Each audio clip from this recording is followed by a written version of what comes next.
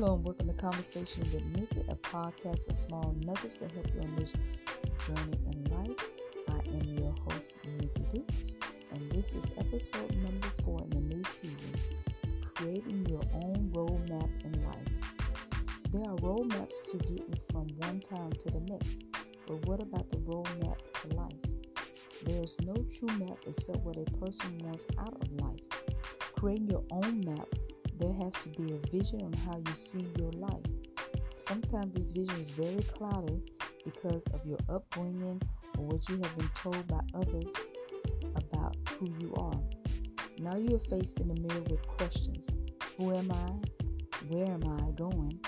What is my purpose?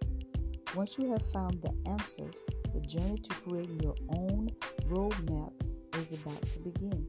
So how do you see your life now? The map of life can be created with great imagination. Your life can be as beautiful as your imagination, mostly if you believe in your vision. The creation of this map will be filled with ups, downs, and a lot of losses. Your design will not be liked by some people, even family, but it is your life's journey. Your journey in life is a roadmap that should be based on your design.